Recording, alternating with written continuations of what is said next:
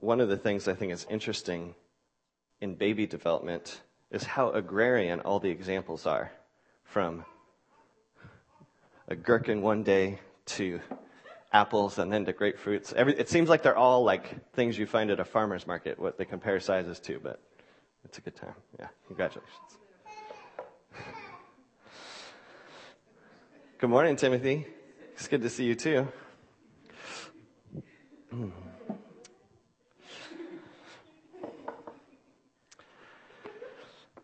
So I know we've talked about this before, but I wanted to ask again, does anyone remember what the second most read book of the 20th century is?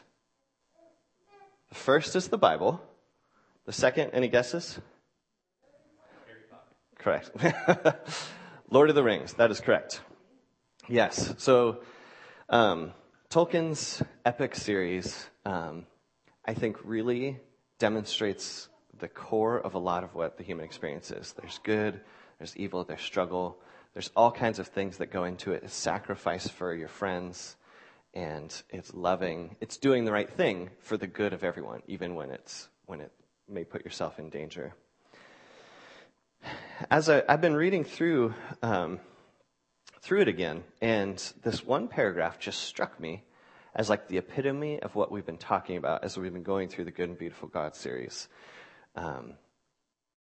In the Good and Beautiful God series, we've been learning how false narratives are shaping and affect the way we see the world, which has a negative effect with what we understand kingdom living is. And so part of living in the kingdom of Jesus is having proper and correct narratives about who God is. And so our Hobbit friends have left the Shire at this point. They've left the Shire, and immediately after leaving the Shire, they're being pursued by the Ringwraiths and the Black Riders. And their journey, even getting to any semblance of safety, is perilous at best. Very dangerous and deadly at worst. And so they've journeyed a long ways, but they've found solace in the kingdom of Elrond, who is one of the elf lords. And I'll try turning it on. There we go. And so this is an artist's depiction of what they visualized Rivendell to be. This is the place where Elrond rules, and it's a sanctuary of safety. And so Frodo and his friends have journeyed to this point. And this is where the Fellowship of the Ring, the nine who go forward, is formed, is here at this place. So at this point in the story, they've experienced really traumatic things, but they've also come to terms with what they're about to face as soon as they leave this is going to be worse than they can ever imagined. They're literally trying to go to the place of the most danger. They're going to the very center of Mordor to destroy the ring, which is the very seat of where the person who's trying to get them, Sauron, sits.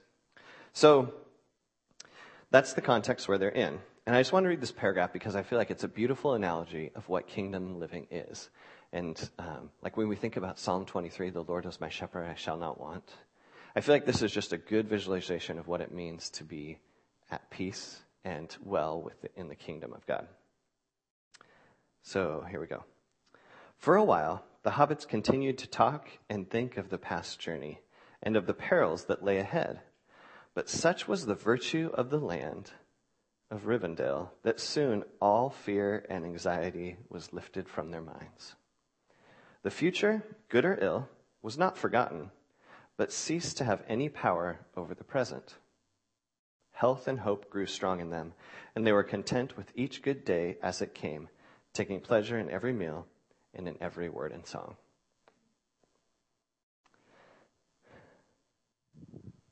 The future, whether good or ill, they didn't forget about it, but they were content to be where they were.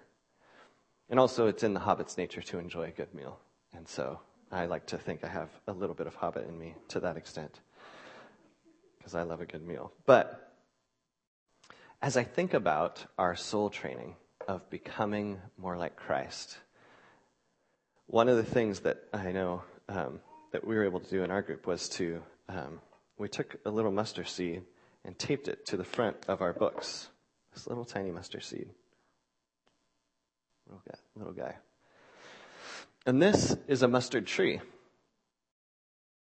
I found out as I was researching this has nothing to do with that tree. This is what makes our mustard yellow mustard. And this comes from a bush, but the analogy still hands. You know, it's all right. I couldn't not tell the truth on that one, you know, but it stands. Also, fun fact, in both of our pickles, mustard seeds are part of the flavoring of the brine are in there. That's the little round dots in there. So, little tiny seed, giant tree. We get it. But one of the things I found out about mustard trees is that they are very, very hardy. They are they're able to grow even in the midst of harsh circumstances. They grow slowly, but they're hardy and they grow.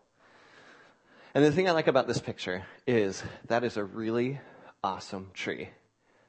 And it's not detached from life as we know it. Right? Like, clearly this is in a place where like life happens. There's a road right there. People live there. You can tell that people hang out in the shade of that tree when in the hot summer. There are goats and there's other, the fence is there because there's other things that are going on. But like real life is happening there. It's not just off in the woods, detached from everything. It's real life, and it's growing. And so these grow slowly, but they're very, very hardy.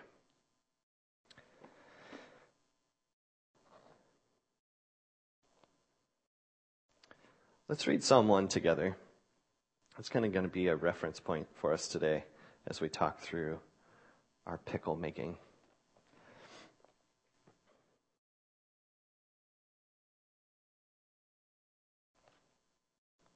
Psalm 1.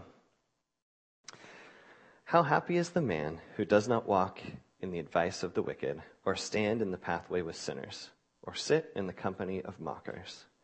Instead, his delight is in the Lord's instruction, and he meditates on it day and night. He is like a tree planted beside flowing streams that bears its fruit in its season, and whose leaf does not wither. Whatever he does prospers. The wicked are not like this. Instead, they are like chaff that the wind blows away. Therefore, the wicked will not stand up in the judgment, nor sinners in the assembly of the righteous. For the Lord watches over the way of the righteous, and the way of the wicked leads to ruin. These last 8 weeks, we've participated in soul training together. And one of the things that I think has been really great about it is just the fact that we as a congregation are all trying to train together in the same ways. And it's really interesting week to week to hear some things that have really stuck and seems like something that people really resonate with. And there's been other times where, all right, I tried that, I'm moving on. And so I want to kind of just talk through, I'm going to read the remind you of what soul training things we've done so far. And I'd like you to make note of 1 or 2 things that you would like to keep in your life after our time going through this series is over.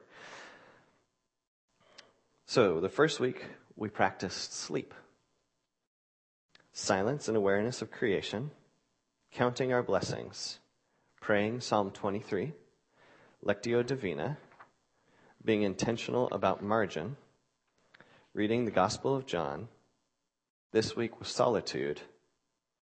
And moving forward, this week is going to be deliberately practicing the art of slowing and slowing down. So how's it been for you? Of the practice that we've done, what's 1 or 2 that you'd like to keep? And then the underlying question of that is, can you tell a difference in your life of the last 8 weeks? Can you tell you respond differently when you get cut off in traffic? Or when your kid doesn't go to bed? Or wakes up too early? Maybe nothing feels different at all. And one of the underlying things I want to tell you today is that's okay. Change happens slowly. For a simple organism, a piece of produce like a cucumber, to get a real good pickle on it, it takes 6 weeks of being completely immersed in brine without any other oxygen or other things to interfere with it. And it still takes 6 weeks to make a pickle. We've had 8 weeks, and we are more complex than a cucumber. So don't be discouraged if you don't feel like your heart is that different by practicing. We've been trying these things week to week, but the underlying idea is that sometimes you actually have to practice these things for more than a week to build a new habit, to actually come about and to help facilitate that change. But all of these aspects help to create a good brine for us to soak in, good herbs to put in there. Maybe for you, Lectio Divina is the right amount of dill. Maybe your mustard seed of flavor is silence and solitude. But spiritual formation is not fast. I don't know that I've seen a more American book title than this, right? In a Hurry to Be Holy. Short devotions for busy people. There's no such thing as McDonald's for spiritual formation. Right? Like you can't get it fast and you can't get it now. This is the long game. And humans are slow to develop. Over a summer, you can plant a seed in the ground and grow a vine and grow a bunch of cucumbers. Have you ever known anyone who's grown cucumbers that didn't try to give you some? Right? Like that's the one thing we can be sure. When it comes to harvest time and your neighbor's growing cucumbers or someone here, they're going to try to give you some because it's abundant once it grows and it's developed. But humans develop slowly. Can you imagine how horrible the world would be if babies could walk as soon as they were born? Like, that is a disastrous scenario. There are plenty of animals that infants, as soon as they're born, are walking. But humans have so much capacity for good, so much capacity to act, authority, capacity for meaningful action, power, as it were, that babies take a really long time to get to where they can actually function. And yes, most of us in this room, save one, are not babies. But it still takes us a long time to develop. And so we've been deliberate since January, together, in trying to form and become more like Christ. But it's still going to take a minute. There's no such thing as hurrying to be holy. Those things are completely incompatible together. So salvation is the process of becoming and entering God's family. Sanctification is the process of becoming more like Jesus. It's becoming a kingdom citizen. And part of our frustration, I think, in becoming more like Jesus is that we measure the wrong things. We've all experienced this at some point, I believe, in the Christian church. And James Bryan Smith has been talking about the false narratives that we deal with. But one of our issues is that we measure the wrong things, I believe, often, because it's easier to measure those things. A dominant Christian narrative within our circles is really a sign of terrible legalism. That if you're holy, well, God will bless you. Okay, that's true. But what does blessing mean? And so often, in a lot of contexts, what we mean by blessing is the size of your house, the attractiveness of your spouse. Does your house have any mouse? No, sorry. They just rhymed. I had to find something. No. Are your kids well enough behaved? Are they put together? Right? These are the things that we've defined as a culture that are what blessing means. And that's frustrating because the size of your house has nothing to do with your capacity to love Jesus or your neighbor. There are contexts where, in fact, it's an inverse correlation.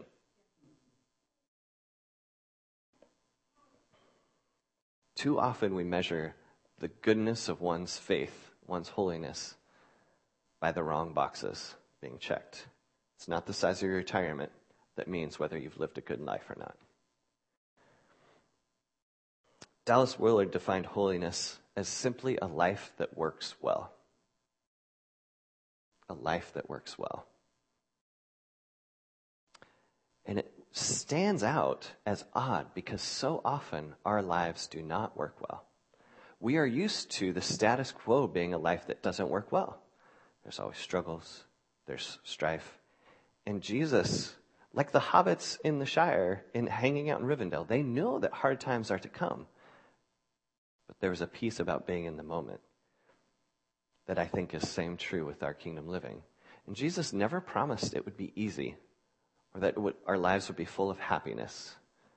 But we do have the promise of the fruit of the Spirit, that joy will be there. Joy is not conditional upon happy endings. So holiness, simply a life that works well. It's not being holier than thou. It's not some pretentiousness. It's not religious perfectionism.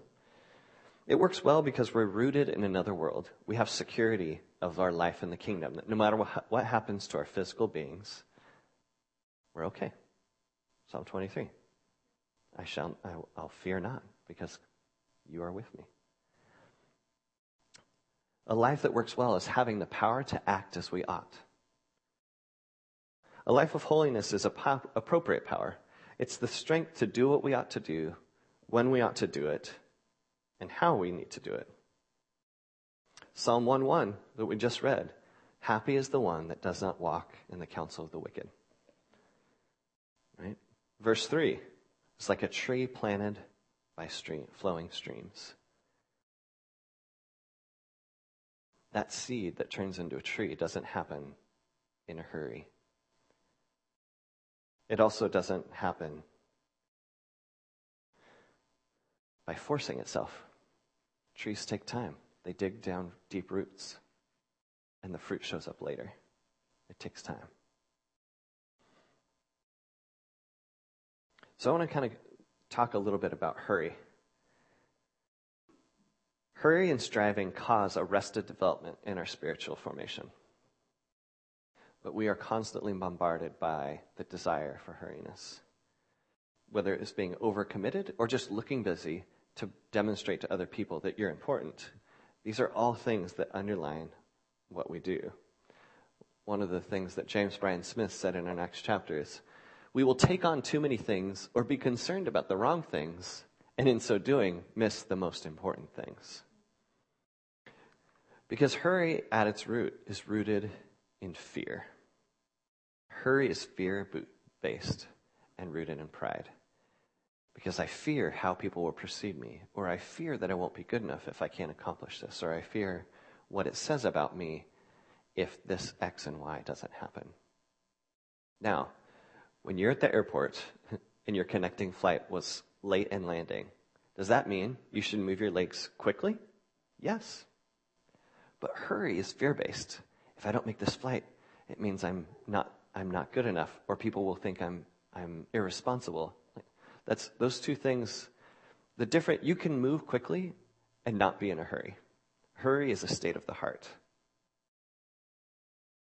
And it's driven by fear. The two greatest enemies of holiness, Dallas Willard taught us, is that are perfectionism and legalism. Now, one of the reasons that I think perfectionism and legalism show up in our lives are because they're easier forms of doing faith, because I have clear expectations and I'm in control. Legalism says, I know what to do and how to do it. Even though you'll never actually do it, you still have some semblance of control. You always know, you have some variation of knowing where you stand with God because you're controlling it. But I want to kind of talk through some verses of Jesus talking about what life in the kingdom is like. And then we'll dive a little bit deeper into perfectionism and legalism. Matthew 5:20. For I tell you, unless your righteousness surpasses that of the scribes and Pharisees, you will never get into the kingdom of heaven.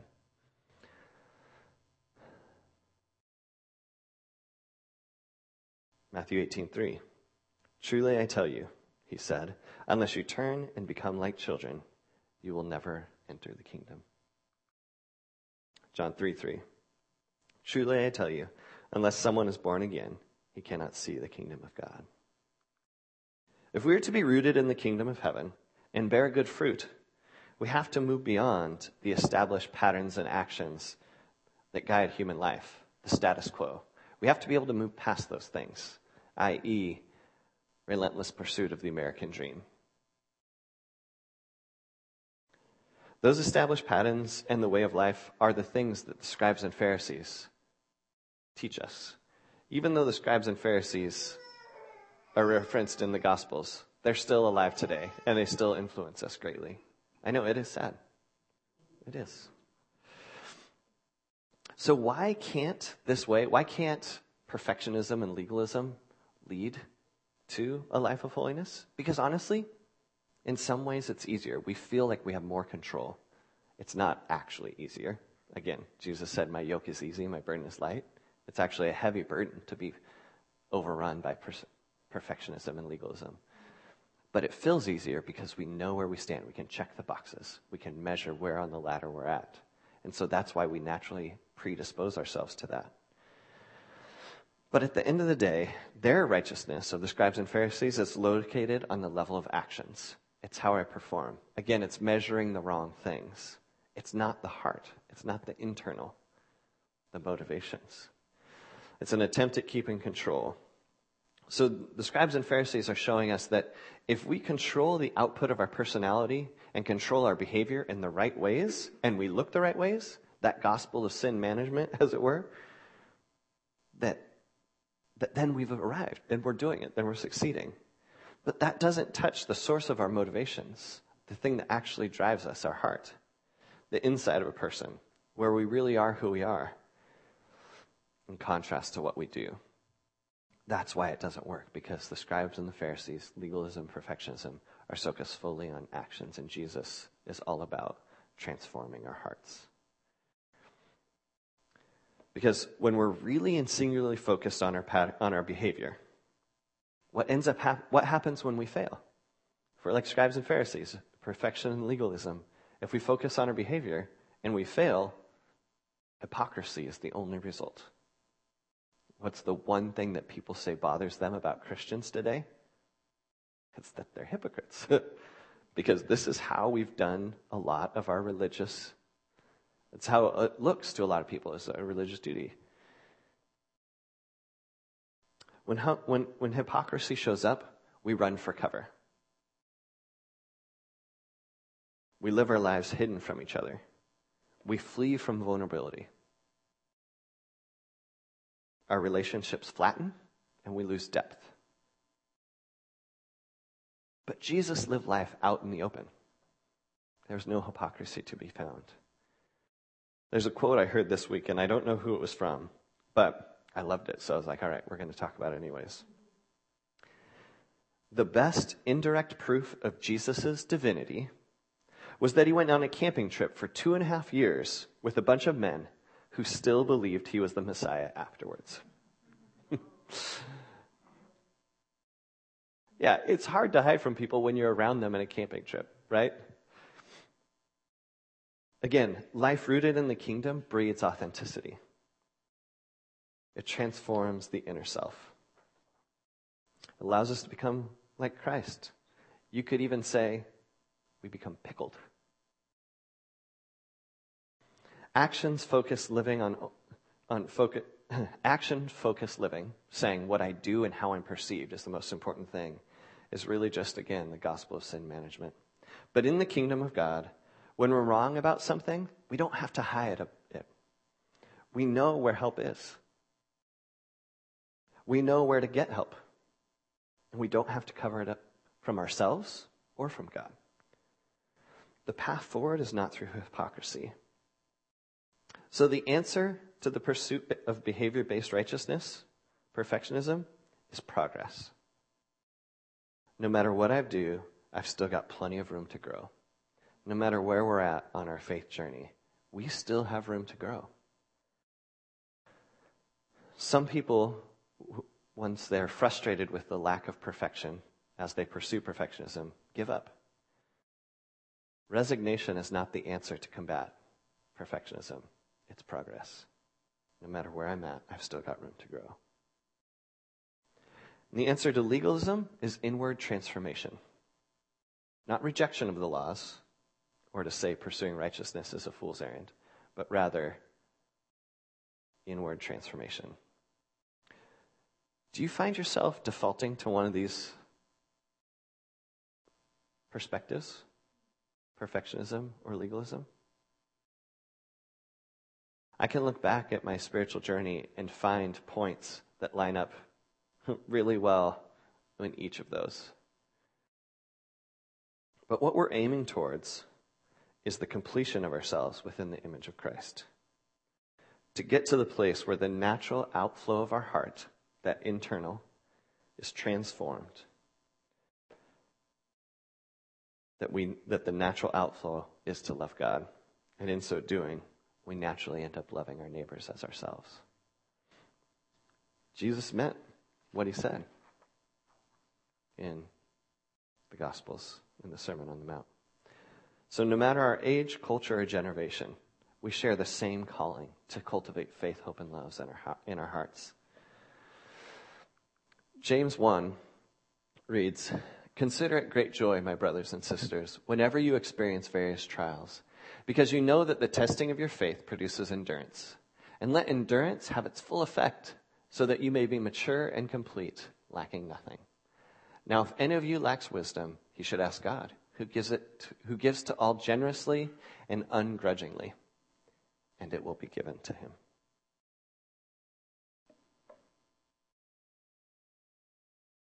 Don't be resigned to where you are today. If you don't feel like the last 6 weeks have produced fruit that it should have, we're complex. Don't give up. Keep cultivating. Keep digging your roots down. Keep digging deeper. We plan and act to cooperate with the grace of God. In the areas in which we fail, we learn to do things which make a difference. We take actions. We do soul training to specifically combat those issues that we continually fail at.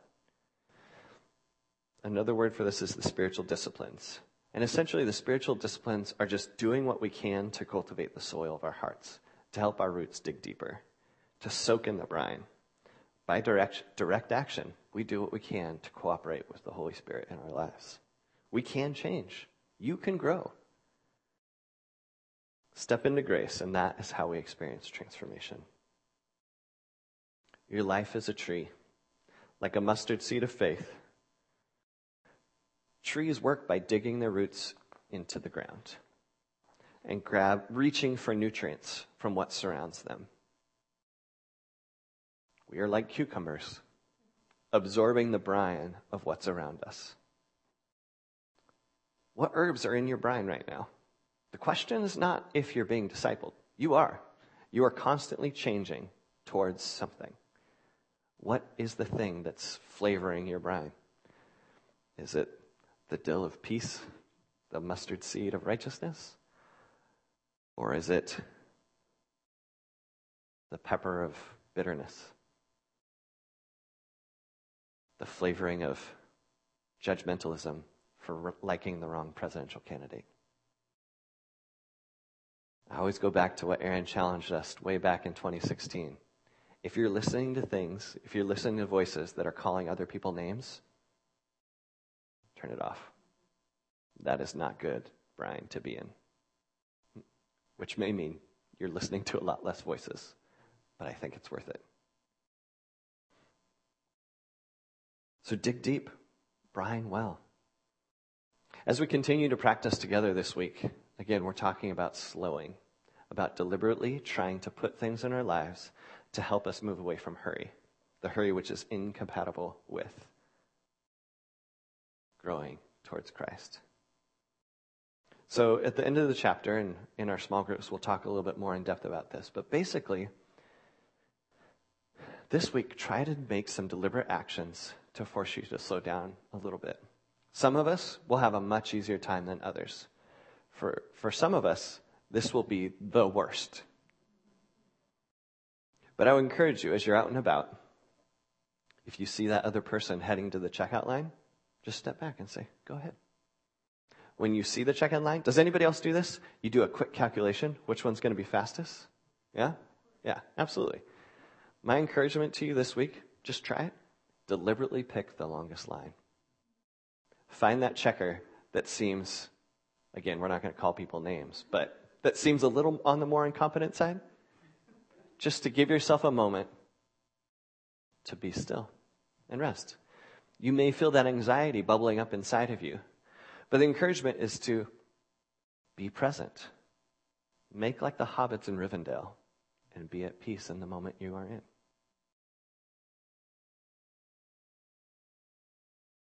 One exercise that Smith reminds us of is just try to observe things that are different. What's something you've never noticed about the space that you're in before? A way to focus less about what isn't happening or how slow things are, but just experience things different. If the grocery store idea doesn't sit well with you, try to just stay in the slow lane as you drive and don't change lanes. Just get in the lane and stay there the whole way. I know Coburg can be a very challenging way to do that, which may mean you have to leave a little bit earlier. Give yourself a bigger buffer before whatever appointment you're heading towards. Maybe try to show up 5 minutes early instead of just in time or a couple minutes late. And while you're there, again, just observe something that's different, something you've never noticed before. Again, not changing lanes and driving in traffic, does that mean that you are more holy than anyone else? Of course not. Does that mean that one who loves Jesus should always pick the longest line at the grocery store? Of course not. But we're taking deliberate action to try to give our souls a chance to facilitate in good brine, to try to eliminate hurry from our lives. The more we dig, the more we train, the more we brine and pickle, the more the Spirit's fruit will be evident in our lives. Pray with me. Jesus, we are grateful that our change is not dependent upon our efforts, that our change doesn't have to be quick, but rather that you are patient and you are gracious. God, I pray that throughout this week, as we try to practice slowing together, we will be open to your Holy Spirit's leading, and that you will teach us to observe moments of grace, both for ourselves and for those around us. In Jesus' name, amen.